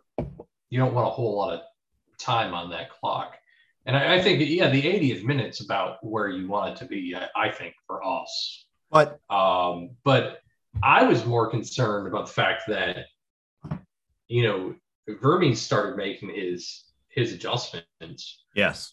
And when in the 50-something minute, Shaloi came in, and I was terrified at that point because he's such a dynamic player, and he's even more. I think what makes him so dangerous is he can come off the bench and not get a lot of minutes, and he can still make a significant impact. For me, I was really concerned. I don't remember when. Like I said, it was sometime after the 50th. I don't remember when it was. 54th. Yeah, and that also did make sense because it was they took off their yellow carded player at the time. That's right. Yes, that's right. Mm-hmm. Yeah. So for me, I just felt like going in. All of a sudden, Vermes started making those adjustments. We did respond with bringing Finley in for Hunu, which I thought made sense. I agree with that. Which means we were still attacking. I mean, we were still attacking. Exactly. I mean, I think you look at, like, it's nice to get, I mean, if you want, I don't think it's just about fresh legs. I mean, I think you keep attacking, Tony, to your point, you keep attacking, but you're trying something new. Yeah, maybe, and we've talked about this before, and they credit Twellman, and David Sterling. You brought this up before, how in 2 or 3 games prior that you were worried about Minnesota kind of clogging up the box with Lod and New and all these players that kind of want to go in, but they end up clogging the box. So I felt like, I did like that option, because when Finley comes in, let's just assume he's going to come in no matter what. You essentially have 2 options. You can either, there's more, but you'd either bring him in for Lod on the right wing, or you bring him in for Hanu, and then shift Lod into that 9 spot and bring Finley over to the right wing. And that's what they did. I think I said at the time, I like that approach, to get, because they've had plenty of success with Lod up top. And that made the most sense. And I think Taylor brought it up that he said, Finley's job is to just be direct, get down that flank and do that. And that was to what I was saying much earlier in the game, where what you just mentioned, Lod and Franco like to cut inside, and all of a sudden you've got three Minnesota players with, already 2 CBs, and then another, who knows how many defenders are being pulled in because of those 2 getting in there. And it's just a mess. It doesn't work. And that's the one thing that I've always harped on multiple times in this podcast about Robin Lod playing on the right, is he's fantastic on the right because he can cut in and he can take that shot with the left foot. But he constantly drifts into the middle because he likes to drift into the middle. And it's like when he was on the left, he stayed wide. When he's on the right, he drifts in. And it's so annoying because you have a single forward. His job is to be making these runs and getting the ball. And when you start pulling in wingers where they don't belong necessarily, and then it clogs things up. Yeah, and it does. And Lod, and that's like we were talking about it. Lod, his national team is Finland, correct? Right. Yes, that's correct. That's correct. Finland. He played in the 2020 Euros that just happened, this prior late spring, early summer. And wasn't he a number 9 for his national team? I'm pretty sure, yeah. I hope I'm not wrong, but if I am, bottom line. He usually plays the 9, or he plays an inside. If it's a 4-4-2, he plays that inside right side. I think, Anyway, I could be wrong about where he normally plays, but he definitely plays. He's not a stranger to playing in that central. 9. He's much more a central player. So that's where he's most comfortable. And that's, David, you at your point, he drifts there. If he's not starting in the central, he drifts there if he's playing on the right or left. So I like the substitution. So it makes sense. And instead of seeing, Fernando D come in at the 70th minute, that was a much better substitution there. So well, so we get Finley in, guys. The big thing though was 3 minutes later, Ozzy gets a yellow card. Now he's out. He's out this next week. Did you guys see this take? Let's talk about this one. I think it was Andy Greeter that posted a great GIF.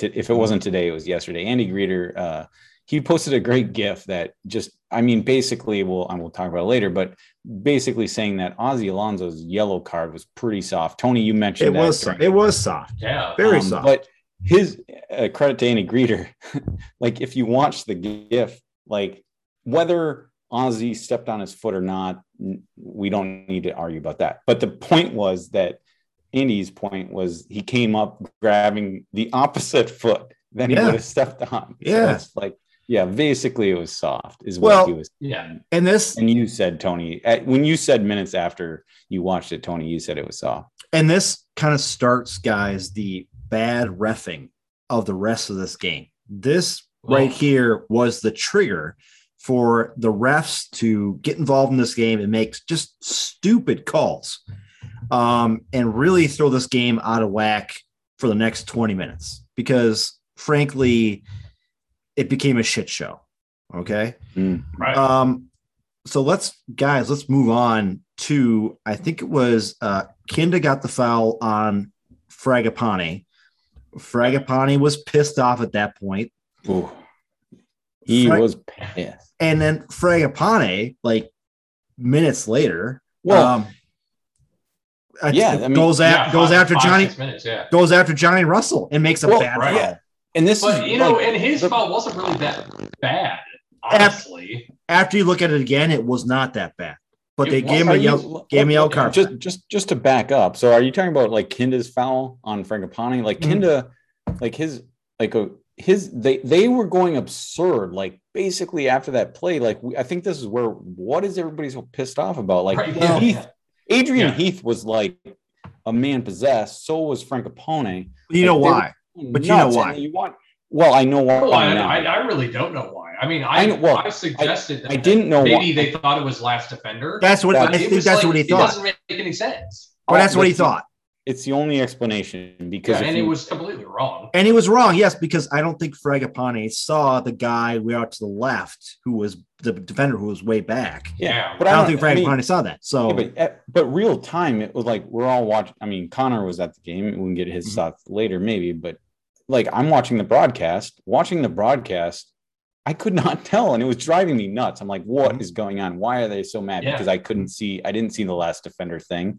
It was driving me nuts. Like, you guys need to settle down, because it was at that moment. I think I even made the comment. I think it was after Francopane's foul, actually, Tony, that you referenced, that I'm like, I'm getting concerned here, because the last thing that Minnesota needs right now going into decision day is losing, say, Frangopane, due to another yellow card or something, stupid yellow card where he's, pushes a ref or argues with a ref or anything that could happen when the emotions start to boil. I mean, Dave, I know you have another take, but I'm just going to say I was getting concerned at that moment.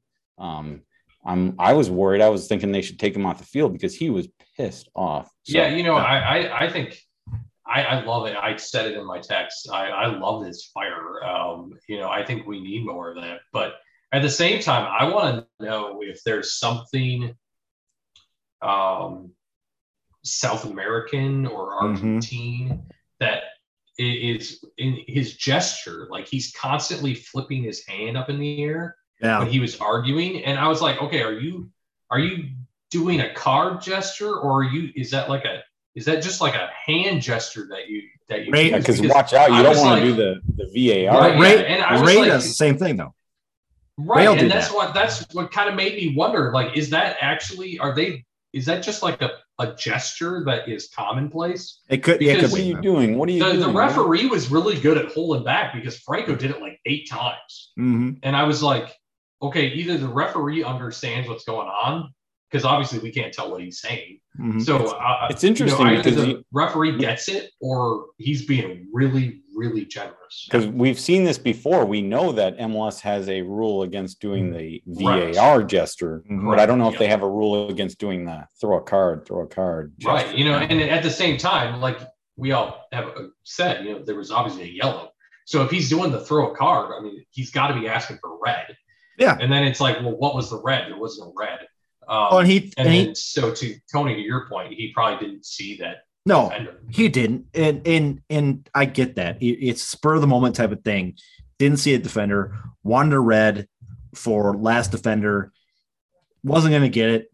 He got a yellow for it. So it is what it is. But again, this started the whole. The thing. Yeah, Tony, sorry to interrupt, but the thing that really got me going was because you could tell that yellow card was not a run of play foul. It was not a foul that Frangopane needed to make. It was a frustration foul. Well, his yellow card against Johnny Russell was a total. I'm pissed off, and that's what bothered me. I'm gonna do something stupid, and guess what? yes, it was a bad foul. Not as bad as we thought it was, but it was a bad foul. But think about this. That's the only reason it was a yellow. Yeah, but think about this. Honestly, I think the referee, because it was deliberate. It was just deliberate. Think about this. Think about this, guys. If it's a red card, I mean, he's out for the rest of the game. He's out next game too. Well, and that's why I said at that moment, I'm like, get him on. I literally texted, get him off the pitch. Now, cooler has prevailed. Yeah. But, I mean, that's what I was, my warning flags went up. I was like, oh my gosh, don't do it. Get him off the field. He's losing it. Fortunately, everybody that's listening to this has probably watched the game. Didn't happen. But yeah, things continue to get worse, Tony. What happened next? Well, and here's where it gets really fucked up. Is that you get Dia came on 2 minutes before Fragapane's yellow card. So then Dia goes right through Ray. I mean, right through, and it's totally not even on the ball type of play here. The ball it is so bad. It's the ugliest foul I've seen in a long time. It is. Taylor Twellman is irate on the broadcast saying this should be a red card every day of the week. And the refs throw a yellow card out there. They don't even review it. And they don't even review it.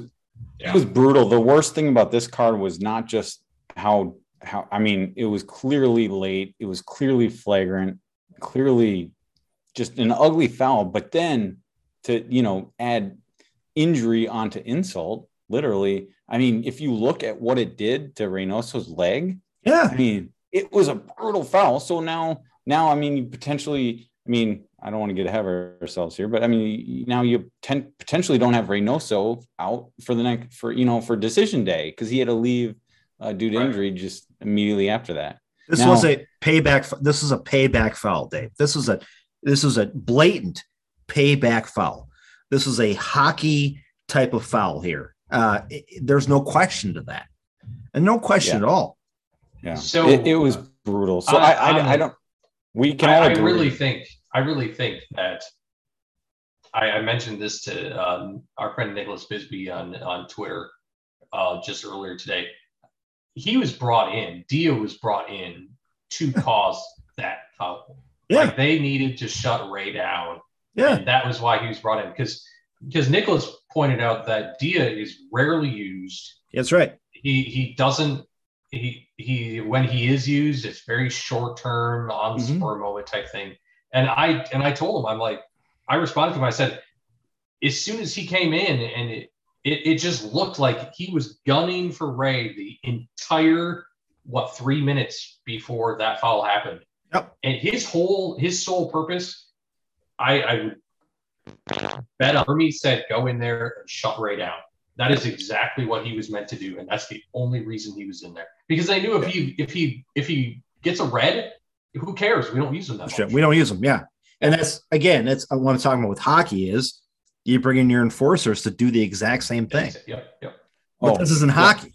Yeah, and that's what this is. I mean, it was just such an ugly foul to watch, and of course you're going to see the replays, and they showed it over and over, and just how deliberate it was, and how. But I mean. And that's why everybody was just incensed. And the frustration was building ever since, it had been building for minutes, like you had described, Tony. And then to get to this point, this was like the fucking end of it. Sorry, we're already explicit, but it was the end of it because now I finally understand the frustration that's going on probably on both sidelines, but especially Minnesota's because that was just. They wanted a red. They should have had a red. I mean, everybody, you can go back and watch the replay. It should have been a red. It wasn't. It's just so frustrating. And I mean, I want to back up a little bit. And I think I made reference to it because here's the thing I'm thinking about going into decision day a week away, basically, is prior to that, we didn't even mention it. Ozzie Alonso, or we did mention his yellow. I'm sorry. Yeah. Did we mention the fact that because of accumulation that he's going to miss the next match? Yeah. We didn't mention Yeah, we did. We mentioned that. So now you potentially you're without Ozzie and you're potentially without Ray. I mean, it's disturbing. I should say, I mean, Ray was able to walk off the pitch, but you don't know. You don't know. That doesn't tell you anything. Adrenaline can do a lot of shitty stuff. Yeah. And I'm actually shocked, guys, that this didn't turn into fisticuffs on the pitch. That our team, the Loons, actually held back and did not go after anybody on SKC for what happened there. And a good point, Tony, and maybe that's a good sign. I mean, maybe Ray escaped serious injury, because I think if Ray maybe in the moment thought he could have a serious like knee ligament injury on that play, which he could have. You watch the replay. I'm done watching. I'm not going to watch it anymore because it's just, it's gruesome. But like if he maybe had a feeling that his knee was shot, I think there would have been some significant blow-ups. Yeah. So maybe that's a good sign that there wasn't a massive retaliation. Well, obviously, and maybe frustrating. It's a good sign that they didn't react anyway, because we've been prone to react lately. We have been, yeah. And so the fact that they didn't suggests that maybe Heath had a conversation with players, said, guys, you gotta cut tone this down. shit out. I mean, especially after Romaine's red card. Yeah. Well, it'll be interesting to watch. We're recording this on Monday night, so we don't really know anything. So it's hard to. I don't want to speculate. It just looked terrible, but hopefully he's all right. You just don't know. But it'll be interesting as this week progresses towards Sunday. At least the game's not Saturday. It's not Wednesday. It's Sunday. And it'll be interesting to watch the training reports to see what, if anything, Ray's doing. And who knows? He might be out there right now. Not right now, but tomorrow practicing, and I hope he is. But it'll be interesting to watch those reports as the week goes on. So, guys, this game finishes after that whole flurry of yellow cards and bullshit. We get the victory. Okay, 2-1 over SKC. Massive, huge, fantastic. Did what we needed to do. We jump then into, I think, 5th place. Yeah, we're fifth. Fifth place. We're 5th right? now. To be fair, we're as we record on 7:45 Central Time. We're sitting in 5th place, which it doesn't really say a whole lot. So you jump 3 spots. The fact is, we should mention that LA Galaxy are going to be kicking off in just over an hour against Seattle. So go Seattle. Well, I think Seattle, again, you're talking about Seattle and SKC. Oh, yeah, they're right on. They're at the top, along with Colorado. So those 3 teams are up there. Yeah, Tony, you talk about motivation. So if SKC would have managed to get even a point, or even managed to win, then Seattle's kind of like under the gun. But now Seattle should be looking at this game against LA Galaxy, who are sitting at 46 points, just barely above the playoff line, like every other team, in the West. So Seattle now is ultra motivated because they're smelling blood. They can actually overtake Sporting Kansas City tonight, and jump into that first spot, which is huge because, Tony, you referenced that only the 1 seed would get a bye and then essentially have 3 weeks off before their first playoff game after the regular season ends. And a win tonight would not only obviously give them the 3 points up, but it gives them the tiebreaker. They're both tied at 17. And in fact, Colorado's at 16. So to be able to get that extra win would be huge for Seattle going into decision day. Yeah. And I know we're going to get into this, but the funny thing is, so let's just say, I know every Minnesota United fan is rooting for Seattle tonight, and let's hope it goes Seattle's way. But let's say that even if Seattle does win, it doesn't make things, it makes things easier. Let's say that, but it's still, Minnesota is still sitting in a precarious spot because, of course, Minnesota plays LA Galaxy on decision day. So let's say best case scenario, LA Galaxy loses. They do not move in the table tonight. They sit at 46 points. But guess what? They host Minnesota next Sunday. And if LA Galaxy beats Minnesota, then they jump, into 49 points. Minnesota sits at 48, and there's some other midweek games going on. I guess bottom line is even if LA Galaxy loses tonight, they can still overtake Minnesota on Sunday. Right. And Grieger had prior to the win, we were at 43% playoff chance. And now after the win, we're at 74%. Yeah. So that's good. I mean, that's big, but I think if LA I bet that only goes up like 76%. I mean, it's not going to be much. That's an interesting perspective, David. So like, and I didn't see that tweet, but I saw one a few days ago. So prior to Vancouver's result, the loss against Vancouver, Minnesota was sitting at 59%. And so with the loss at Vancouver, they dropped to 43. Yeah. And so it's nice to see them bounce up into that 74%, you said? Yeah, 74, yeah. And you like those odds, but that's assuming, I think that's basically assuming that Minnesota could potentially, Tony, you've been saying it for weeks now, back into the playoffs with even a draw. I would love to see a scenario where Minnesota could make the playoffs with a loss at the Galaxy next weekend, but I'm not counting on that. I'm expecting at the very least, a draw is needed. And I should say, probably most people again know this, but the only thing that we know now sitting here on Monday, the Monday before decision day Sunday, is that if Minnesota beats the LA Galaxy on Sunday, they are in the playoffs. That is a given. That's a fact. A given. That's the only thing we know, though. We need and with our goal difference being so bad, I think we need to win, because if you get a draw, I don't see how we would not end up losing a tiebreaker because of our goal difference. Like, if it makes it that far down the line, but the problem is like the problem is like almost every team, including LA Galaxy, who plays tonight against Seattle, like we said, almost every team has a game in hand. So I mean, things are going to shake up quite a bit before decision day even comes in. It's a win and you're in type of scenario, guys. Yeah. Well, that's the only thing we know. Let's talk about the fun stuff, though. Okay, let's talk about fourth place, because there's an actual real possibility we could get into fourth place here. No, slow down. Hold on a second. Well, hold on. Listen, RSL plays Portland on, Wednesday night. Okay, RSL is fighting for a playoff spot like we are. They're below the playoff line.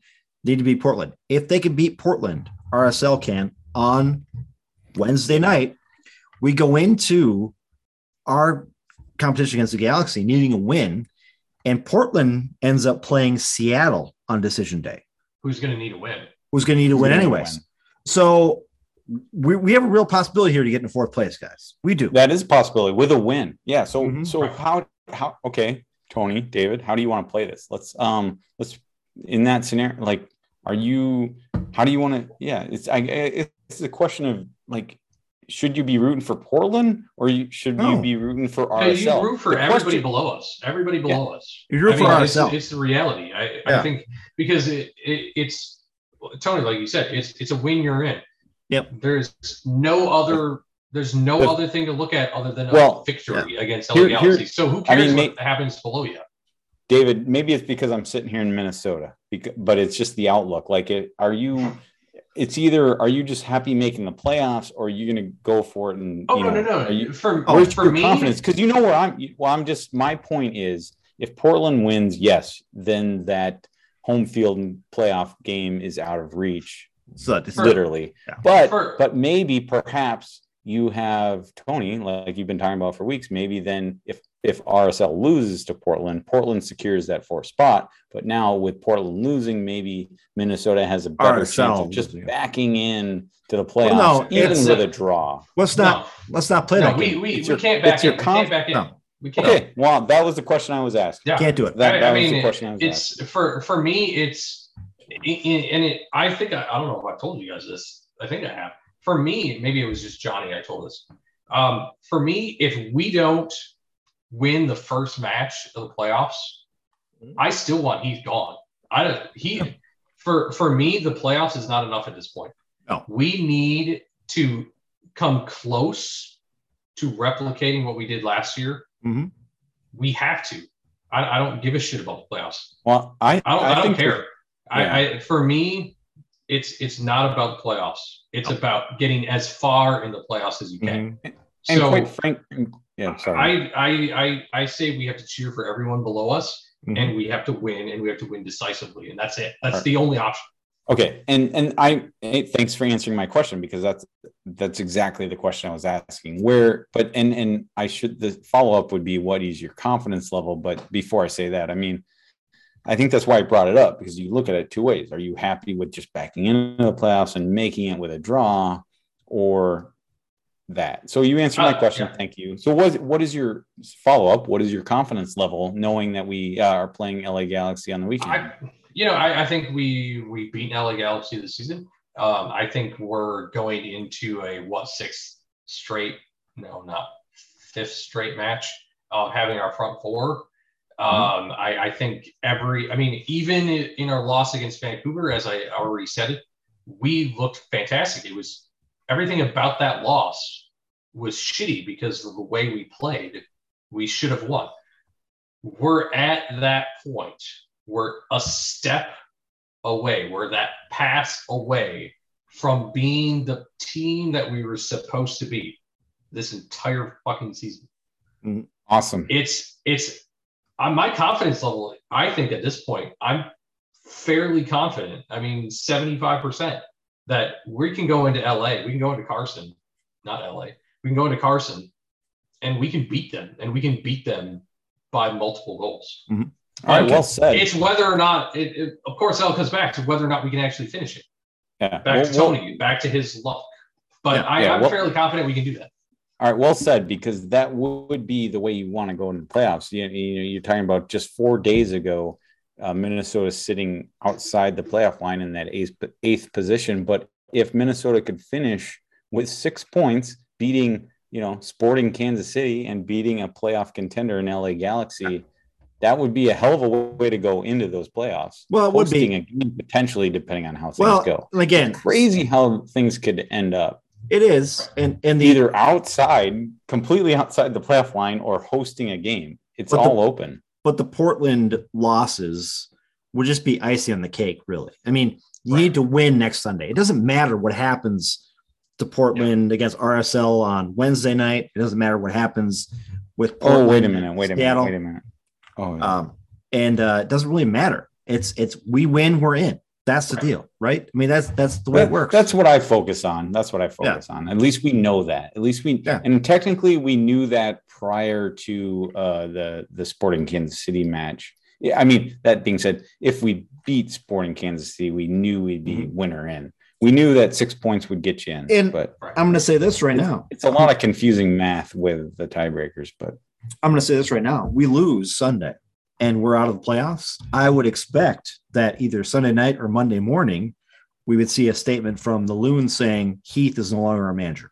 I'll tell you what, if I'm going to set the odds at that, I'll honestly, like if I'm trying to, because David, you brought it up earlier, Tony, you're bringing it up now. Quite frankly, there's a lot of followers, a lot of hardcore supporters of this team, longtime fans that feel exactly the same way. And David, you made the point that not only making the playoffs, we need to win a playoff game. There's a lot of longtime supporters that feel exactly the same way that you do. I'm going to set the betting odds at, if the let's say worst case scenario, they don't win on Sunday, they do not make the playoffs as a result, and I would put the over under on Heath getting fired, at like 50%, because I don't think we've heard nothing, not surprising. We don't hear a lot out of the front office, but we've heard nothing to say otherwise. We there's nothing to suggest otherwise, other than the fans complaining. Heath out. We've seen that a few times this year on Twitter. They don't really care about the fans anyway. So, but I'm not personally convinced that Heath would be fired if they don't make the playoffs, but I wouldn't be surprised either way. That's why I set the bar at 50-50. So I just wouldn't be surprised either way. And like I said earlier, I don't know that he would be either, but in my personal view, if we don't make the playoffs, he needs to be done. Yeah, he needs to go. And you know what? If we don't win game one, he needs to be done. That's right. I at least agree with not making the playoffs. He needs to be done. And it's a win-based business. You got to have the results. He had what he wanted, Tony, to your credit, saying that he had his team. They've spent money. They've spent a lot of money over the last couple of seasons. And so, it's a results-driven business. Bottom line, if they do not make the playoffs, I would be fine with his firing at the end of the season, but we'll see. But again, hopefully we won't have to deal with that. Hopefully they beat LA Galaxy on decision day, and then we just go from there. And again, we're going to have a lot to talk about after decision day next week. The plan is to do our podcast right after decision day, when they end, talk about all that, get it out there so we're on board. Hopefully it's a win, and we're talking about playoffs. If it's a loss, we're pissed off, we're drinking, and Heath is out. So before we get out of here, guys, again, no Connor today. So no Minnesota history, soccer history. So you got that. But I do have one funny story to get out to do before we get out of here, guys. And it's about testicles. Okay. Is that okay with you guys? Oh, what? Testicles? Yeah. Sorry, I was still looking at the standings, trying to figure out the math and well, what happened, but... Well, you could go. Yeah, I'm an accounting Dave. I can't figure the math out myself. I mean, I can't either. Ridiculous, right? So, guys, a couple weeks ago, something called the testicle bath birth control device earns the Germany's Dyson Prize, which is a big, I guess, prize in Germany, inventors or something like that. A German inventor's unique ultrasound testicle bath birth control device for men took the top prize at the country's James Dyson Awards. Rebecca Weiss, who is an industrial design graduate from the University of Munich, an inventor of the COSO male birth control device, was named the winner, which celebrates, encourages, and inspires designers of new problem-solving ideas. The COSO uses an ultrasound testicle bath to temporarily stop sperm mobility. Okay. The device only needs to be used every few months to keep the sperm inert and prevent things from happening during sex, right? Weiss said the inspiration for the device came after she was diagnosed with cervical cancer, which had been tied to oral contraceptives.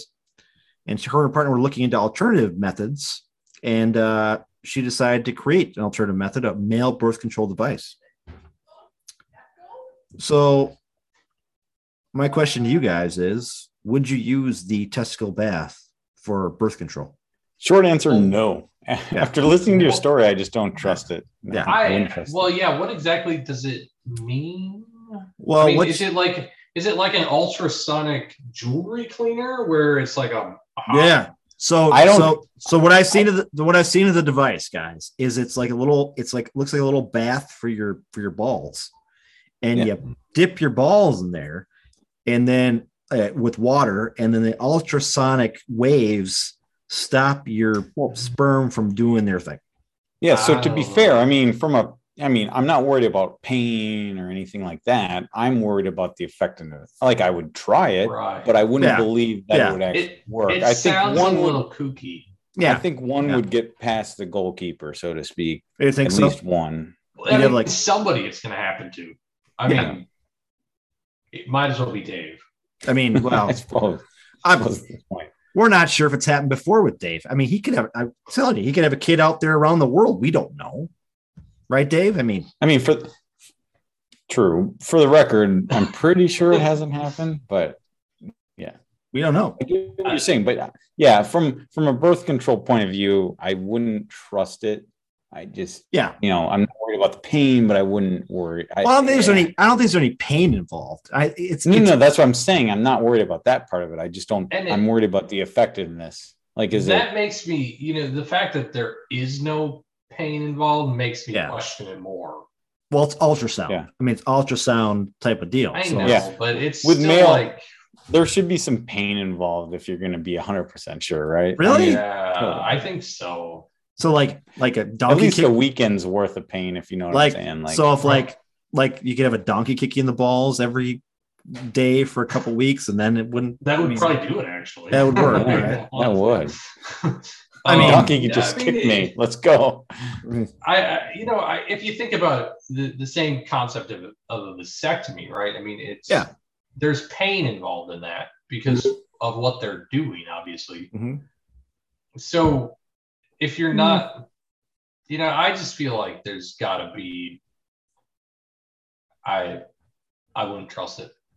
Yeah, I saw the story. I'm like, really? I mean, really think this works? I mean, she must have tests done. I mean, I'm not going to be the first one. I'm not going to be the first one to test. Yeah, I would expect a very, very large sample size before I would trust it. Yeah. I mean, there's other ways. There's other ways to go about it. Really, I mean, this thing isn't like knocking them out for like the rest of your life. It's just like making them lazy. Really, right? And how? So it said every couple months. Few months? She said that you had to do it. Let's see here. Every few months, not every hour. So how do you know? I mean, what if it's like the cutoff is 12 or 11 weeks and you go 12? Like, how do they know? How do they know that space? I mean, if they say 3 months, I'm going 2 because that last month could be really gray. I mean, you have to. I mean, again, how do you know how lazy the sperm are going to be? I mean, right? Maybe you don't know. Really active, maybe you have hyperactive. That's what I'm saying. Like, that's what I'm concerned about. There's probably hundreds of sperm. Like it only takes one to get through. There's thousands, but but I wouldn't say thousands. There's probably tens or at least 100. Well, okay. But I'm just kidding. Hey, Dave's a chemical engineer. He knows science. My thing is like, how do you know they're lazy? Like, if you stop hearing like Grateful Dead music coming from your groin, does that mean they're not lazy anymore? I mean, is that the deal? Okay, so there's 15 million Oh, on the bottom scale. Oh, all right. So we know that's wrong. 15 million. Maybe I'll believe 1,000, maybe. Well, but most likely 100. You have low sperm count if you have fewer than 15 million per milliliter. Yeah. Okay. All right. That's a shit ton. That's a lot. That's a lot. I knew the number. I was being facetious when I was saying that, but I would not have guessed 15 million. That is much higher than I would have. I mean, guessed. Really, guys, this sounds kind of like what I used to do after my second kid, was just sitting by the microwave in my underwear. I mean, there's really no difference to it, right? I mean, were you straddling it like a horse, just kind of stepping over? No, I was not doing the Randy Marsh. You guys watch South Park? I have. I haven't seen that. Did you guys ever see the one where he wanted to get medical marijuana because it was available in Colorado, right? Yeah. And so like, well, what's the easiest cancer to get? It was testicular cancer from radio waves or microwaves or whatever. So he's putting his balls in the microwave, and then he gets super huge balls. And he bounces on them like the bouncy things. It's like, I feel like there are better ways to get a hold of marijuana than giving yourself cancer. Yeah. To bring it all back, Tony, I feel like that would be a more effective birth control than the bath. Oh, I think so too. I think so too. I mean, I don't have any more kids, so it must be working, right? I mean, honestly, come on. Or it's the fact there's other factors in play, but not to go into that. But anyway, line of TMI there. A few things I feel like saying, but I won't. Let's just we'll better wrap it up. Yeah. So again, guys, maybe in the near future we'll see the Kazo at our local stores as a male birth control device. Maybe walk into CVS and there it is. Well, you'll be right next to the condoms, and there'll be the Kazo right there. So, anything else you guys want to talk about before we get out of here? Covered everything I wanted to say. We're good to go. Just so exciting coming into this final week, and decision day is going to mean something. We thought it would, but it definitely is. Big. The range of outcomes is significant. Big, from home playoff game to not making the playoffs. Big fucking game next week, guys. Big fucking game. And I will tell you this: if we actually make the playoffs and have a home game, I'm fairly certain Dave and I will be there. Dave? That's a safe assumption. That is a very safe assumption, yes. David, you will not, because you're in Florida now, so you can't go. If we make the Western Conference Finals and it's a home match, I'd probably be there. Okay. Well, there you go.